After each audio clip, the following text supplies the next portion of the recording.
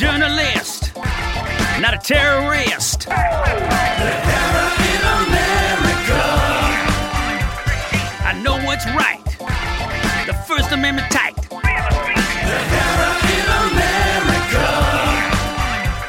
With the Lafayette Square, 'cause Trump don't care. The Hera in America. Get the kids out of the cages and increase our wages. The Hera in America. Welcome to a special episode of Nehera in America.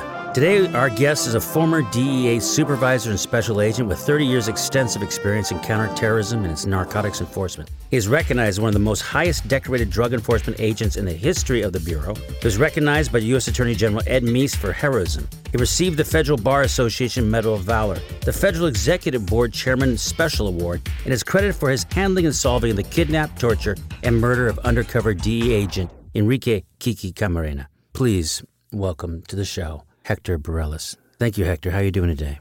I'm doing fine. How are you today, sir?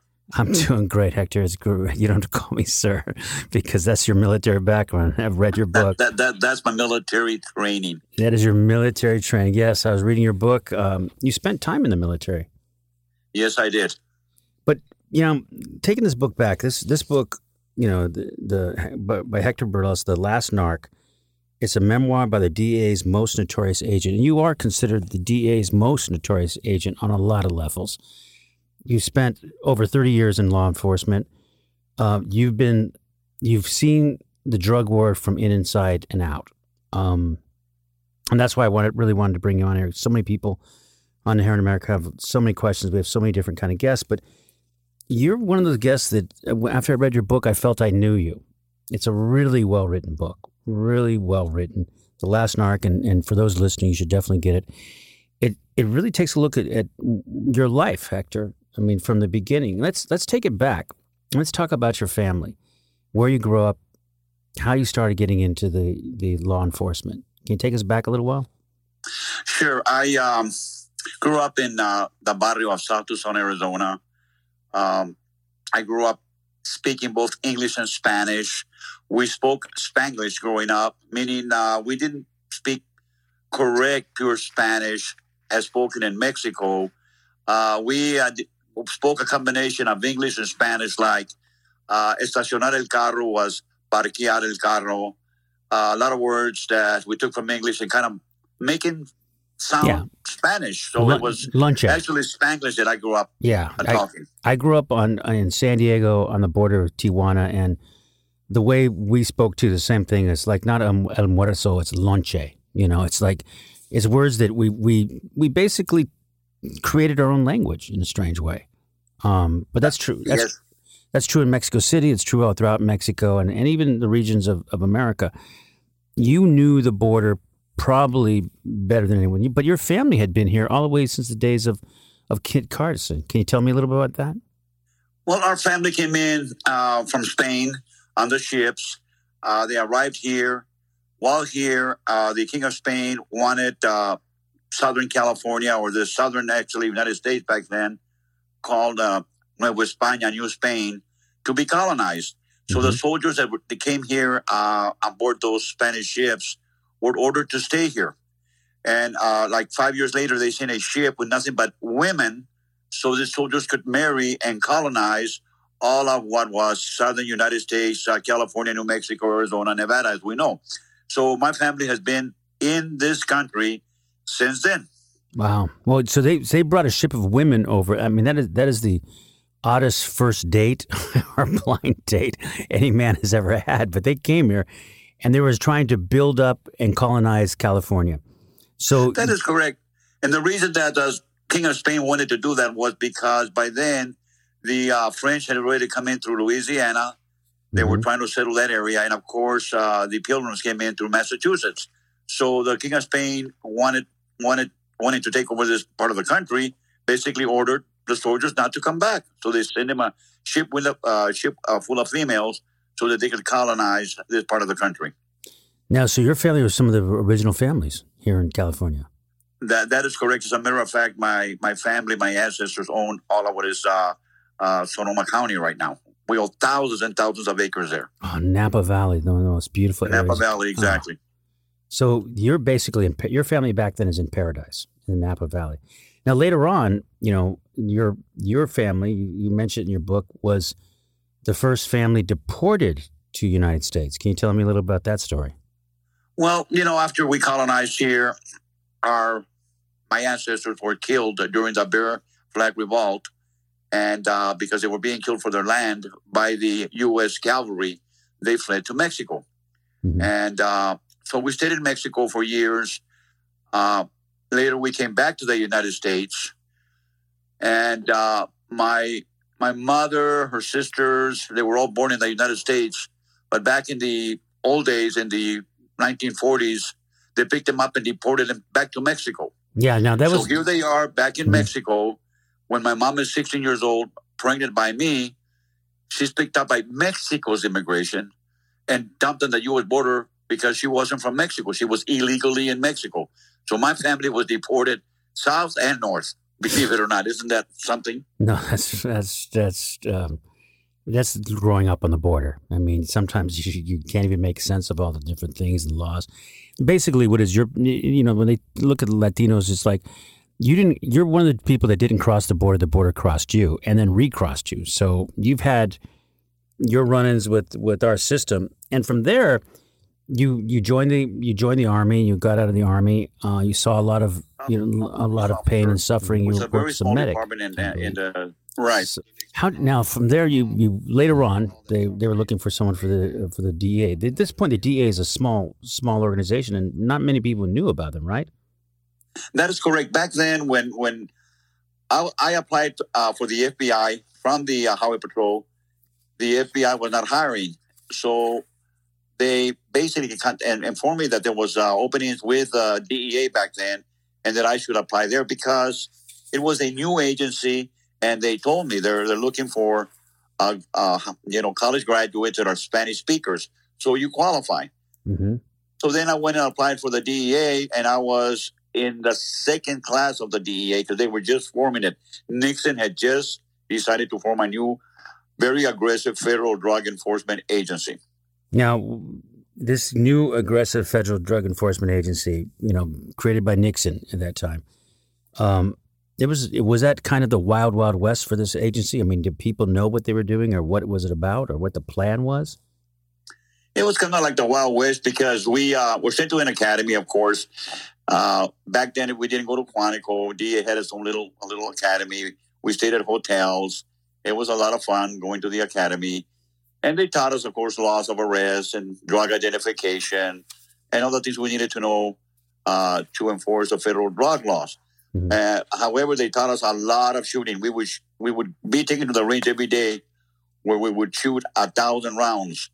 And at the academy, they told us that 25% of us would be dead in the first 5 years because we're going to wage a real aggressive war against the narcos, especially in Colombia and Mexico.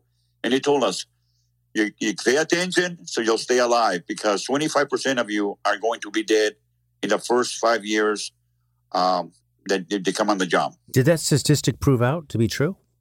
Actually, we used to laugh. We didn't believe him. We thought they were just trying to scare us. And it was actually more than 25% that were killed on the job. So more than 20. They were dead serious when they told us that we were about to embark in a very, very dangerous war. Now, let's take this back. You're a DEA agent. You're Mexican-American. You've seen battle. You've seen all these things. You're almost going into this war, even after your education, a little bit naive and young. When was your first bus? What was that like? It was very exciting. I arrested a Mexican lawyer from Sinaloa. Mm-hmm. I was a very young agent. I had no experience. I was so green that basically the cover story that I gave the drug lord was that, or drug trafficker, he wasn't a drug lord. It was a significant heroin violator. When we come back, we'll have more from Hector Bareilles in this riveting interview about his book, The Last Narc. You're listening to the Najera in America podcast, the podcast that isn't afraid to tell it like it is to people who aren't afraid to hear like it is. You can listen to us on Revolver Podcasts or wherever you find your finer podcasts. Stay tuned. We'll be right back.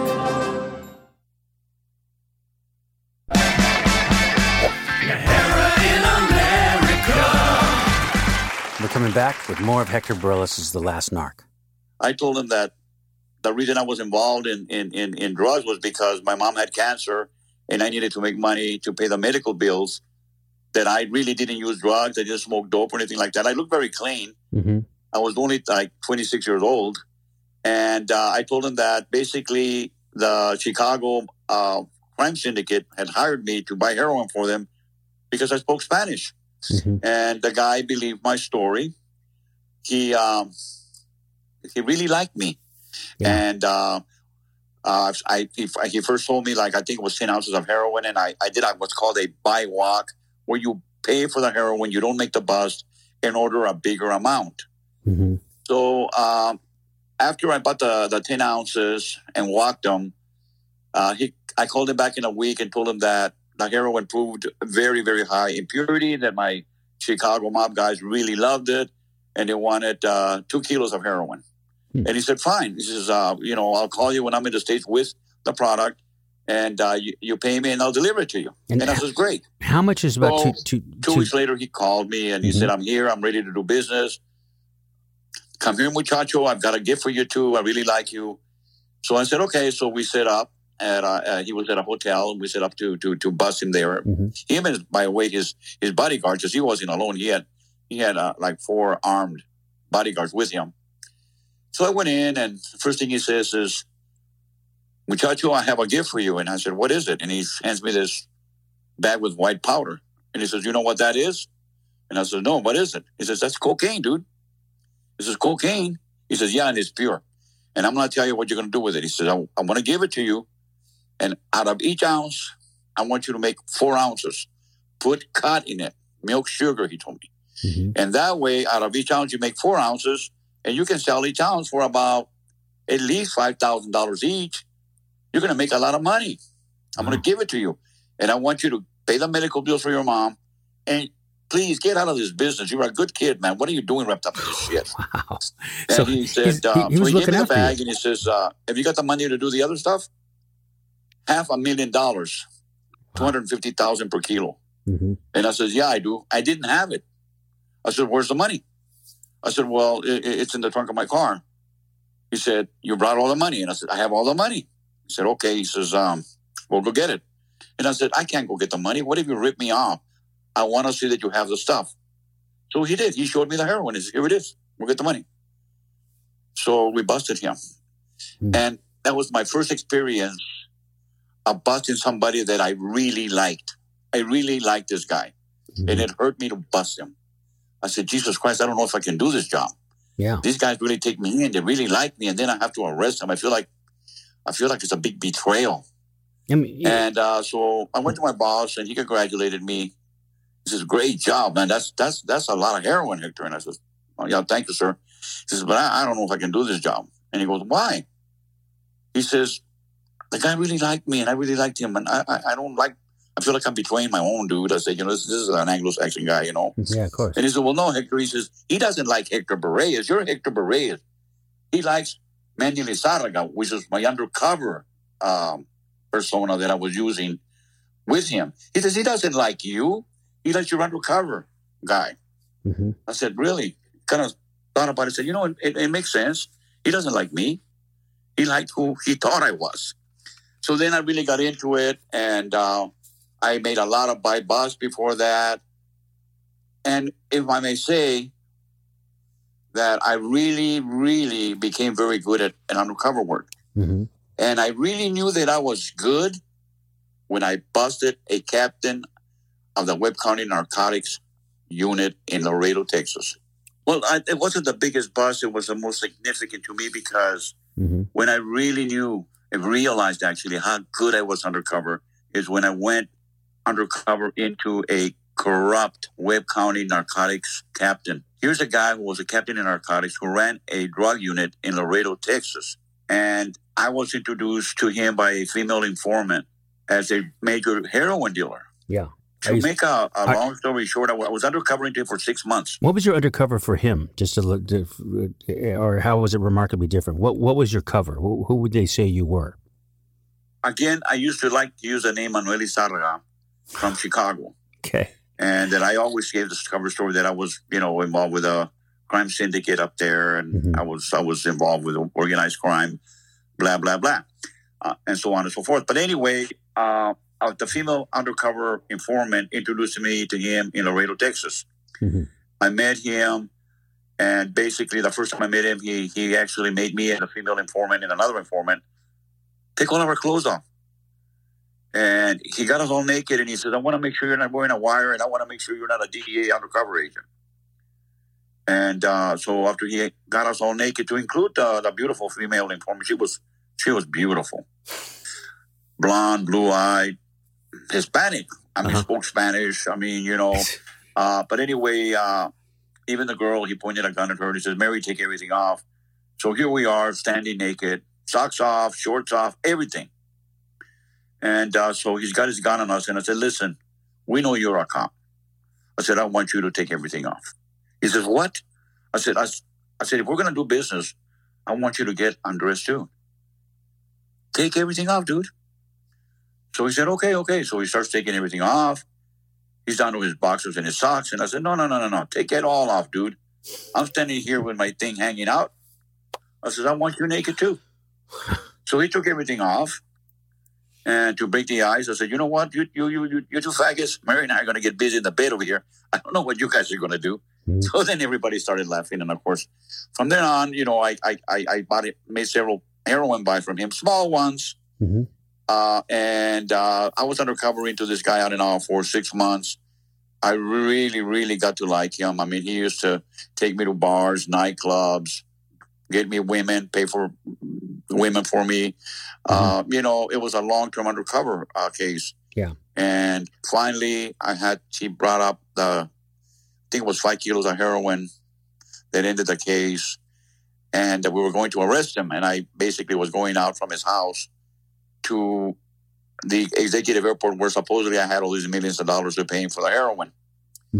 On the way out, we were in his police car, believe it or not. Wow. And I said, Lou, lend me your gun. And he said, what do you want my gun for? He was with his badge and his gun and everything. And I said, well, I need to borrow it. I said, because you know what? I don't trust the Cuban guy that brought the heroin, dude. He said, why don't you trust him? This is Cuban, man. What the hell is Cuban doing with Mexican heroin? I think you guys might want to rip me off or something. And you're a cop. I'm afraid, dude. And he said, you really want me to lend you my gun? And I says, please, lend me your gun.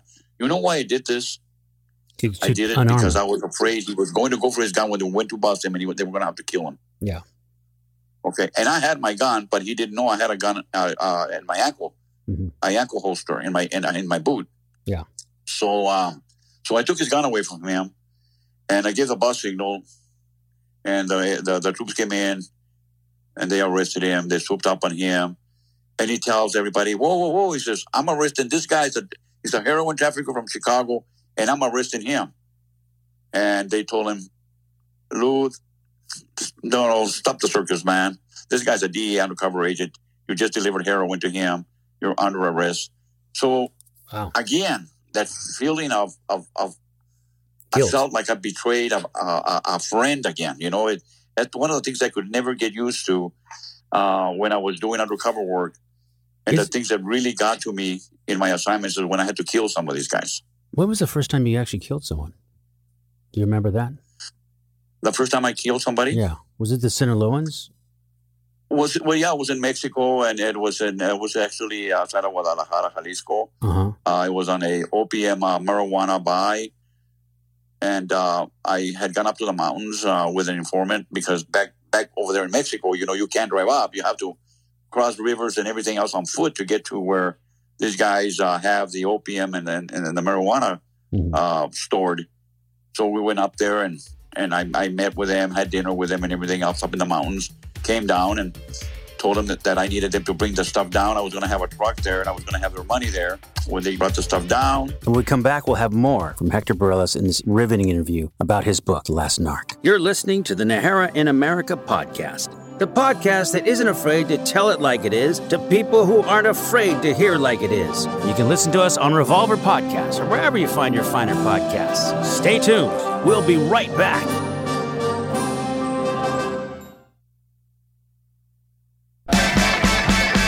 Najera in America. coming back with more of Hector Borellis' The Last Narc. I had soldiers and federal agents hidden on all the bushes there in the jungle. Give the bus signal, and shooting started. He was walking up to me when the shooting started because his men, he also had men protecting him. They saw the soldiers and my guys coming out to make the arrest, and he pulled his gun, and I killed him. And I felt really bad. This is the man that you had dinner with the night before. This is the odd thing about what psychologically you must go through. I mean, go from the fact that you know what the outcome is going to be, that he's your enemy. I mean, it's almost that classic story in, I think it was the movie with Robert De Niro and Al Pacino, where they're bank robbers, and they meet the police and the criminal. So you have to navigate that world of being the police and be the criminal at the same time, so they feel comfortable with you. It's psychological whiplash. And then I killed a guy here in 1985 here in San Bernardino, California.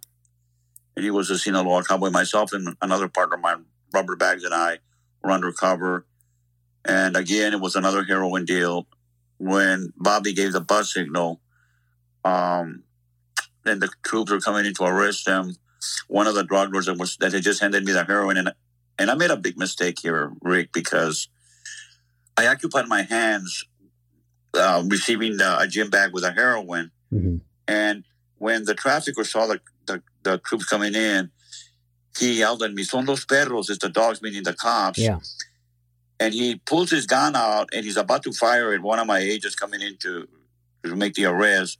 So I kind of I hit his arm, deflating the shot. And then I had my hand. I dropped the bag of the heroin, and I grabbed my gun and I shot him. And Bobby shot him, and we killed him. And the other two traffickers, of course, they ran, and they were armed too. And the surrounding participating agents, other surveillance agents, they captured those two other guys as they ran. But one thing that really, to this day, these are the nightmares that we suffer. I remember walking up to the guy that we had shot, and he still had his gun in his hand, and he was laying there. We shot him I think we shot him about 17 times or something. Because, shooting somebody, it's not like in the movies, Yeah, because they can still shoot you back. Them and they fall. You know, that these bullets that we have nowadays are so fast, and they're like needles. When people get shot, they don't even know they're shot. So you'll put 5 rounds in him, and he's still standing there with his gun. And you're wondering now why they're not going down. Well, they're not going down because it's not like in the movies. The human body takes a lot of punishment. Yeah. So we just shot him and shot him and shot him until he finally went down. But when he was laying there, he's still alive. And I walk up to him, and of course I step on his arm because he still got the 9mm in his hand. Yeah. And he looks up to me and he says, "Dispénsame, Manuel. I'm sorry, Manuel." And I said, "Why is he apologizing to me?" Yeah. I thought, is he apologizing to this? It bothers me to this day. Was he apologizing himself to me because he was a criminal? Or in the shooting, in the I guess confusion of the shooting, did he think that I was still on his side, that I was still a criminal? Because remember, when he pulled a gun, he told me to run. And of course I didn't run. I mean, I dropped the bag of heroin. I went for my gun and started blasting. So those things you live with, I call them my shadows. And there's a chapter devoted to this kind of stuff in my book. It's called La Sombra, which is the shadows. Those are the things that to this day bother me. They're my PTSD. I suffer from PTSD. Yeah, of course. And these are the things that they never go away. The people that have killed people like myself, people that, especially in my kind of work, because you're talking to these guys, you're having dinner with them, you like them, they bring you women, they bring you tequila, you sing with them, you hang out with them, and then later, you have to kill them. Yeah. And this is the kind of things that we have to live with in our old age, in my time now, that still bother me. And I'll confess something to you that is very hard, but I'm going to confess it to you. Please. I lost a son to suicide. Yeah. And when my son died, took his life over a woman. But anyway, there's neither here nor there why he killed himself, but he took his life. And I remember when I went to see him at the morgue, And he was laying there. I remember that I yelled at him, "Why did you do this? Why did you do this?" And later I got on my knees and I was mad at God and I yelled at God and I said, "Why did you take him? Why did you do this to me?" You know what came back to me, Rick? What? The guy that I killed here in San Bernardino. And I thought to myself, is God punishing me for that? Is God making me feel what I made those families feel of the guy that I killed? So these things you live with, and these are the shadows that people don't talk about. Yeah. People, hey, it's macho. Yeah, I put your 10 in him. That was great, man. You did a great job. That's macho. Yeah. But when you're alone, those nights when you can't sleep, and these thoughts come to you, those are the shadows. Those are the things that haunt me to this day. Mm-hmm. And I wonder, was I just used as a gunslinger?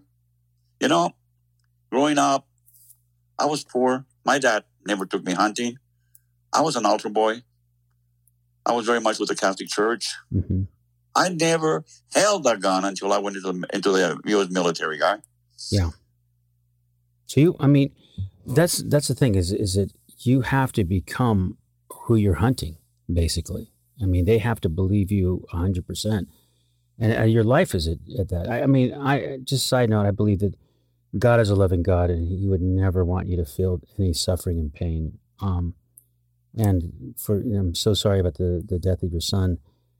Suicide is a subject that's hard for people to understand, but he didn't commit suicide. He didn't do it. It's a strange thing. It was a sickness that overcame him, and that took away from it, just like cancer. So I just know that to tell you because I've had friends who've committed suicide, and it's one of the harder things for the survivors. So I'm so sorry, Hector, you had to deal with that. But you now, as watching your story and reading your book, you got a chance to serve in Mexico. What was that like? Now you're home. It was a terrible thing. You had to really have eyes behind the back of your head because the same police, federal agent that you're working with were the same ones that were warning and working with and protecting the people you were investigating. Mm-hmm. It was total corruption. But because you busted basically the biggest marijuana field at the time for, I think it was the Guadalajara clique, correct? Well, no, I did not participate in that, and it was alleged that Kiki was part of that participated one. in Yeah, that. Kiki did. Yeah. No, that was Kiki supposedly took down the Buffalo marijuana fields. Mm-hmm. But as I investigated his murder, I found out that was all a fake reason that the U.S. wanted to put out as to why the cartel members killed Kiki. We'll get back to that in a second. I want to follow you until we get into Kiki's story. So you're down in Mexico. You're now in Mexico. It's fearful because, first of all, you're absolutely right. There is corruption that's so strong. But then again, we have corruption as well, and we'll talk about that later. What was the first moment that you realized you're in Mexico and this is the world I'm in now? And how big the problem is. Can you tell me a little something about that? Well, it was a very scary situation. I wasn't in Mexico a month before the comandante called me. And he said, "Hector," he says, "I want you to come to my office. I've arrested 3 guys. And supposedly they have a ton of cocaine hidden somewhere in the jungle here. And I want you to come help me interrogate them." So I said, okay. So myself and another agent by the name of Joe Martinez went over to the commandante's office. And they had 3 defendants there handcuffed. Mm-hmm. And he was slapping him around and kicking him and asking him, "Where is it? Where's the clavo, the hiding place?" Well, the code name is clavo. That's what they call it down there. Clavo. And they weren't cooperating. So he says, "You know what? We're going to have to take these guys for an airplane ride." So I said, "Well, that's cool. I guess they're going to take him on an airplane." Well, we went to the airport and we all boarded a twin-engine Mexican federal police airplane. And it was dark. It was in the evening. It was getting dark. So we fly over Mazatlan coast there, Sinaloa. Yeah. Join us next week as we continue the story of Hector Bareilles' incredible story and his documentary, The Last Narc, now playing on Netflix. You're listening to the Najera in America podcast, the podcast that isn't afraid to tell it like it is to people who aren't afraid to hear like it is.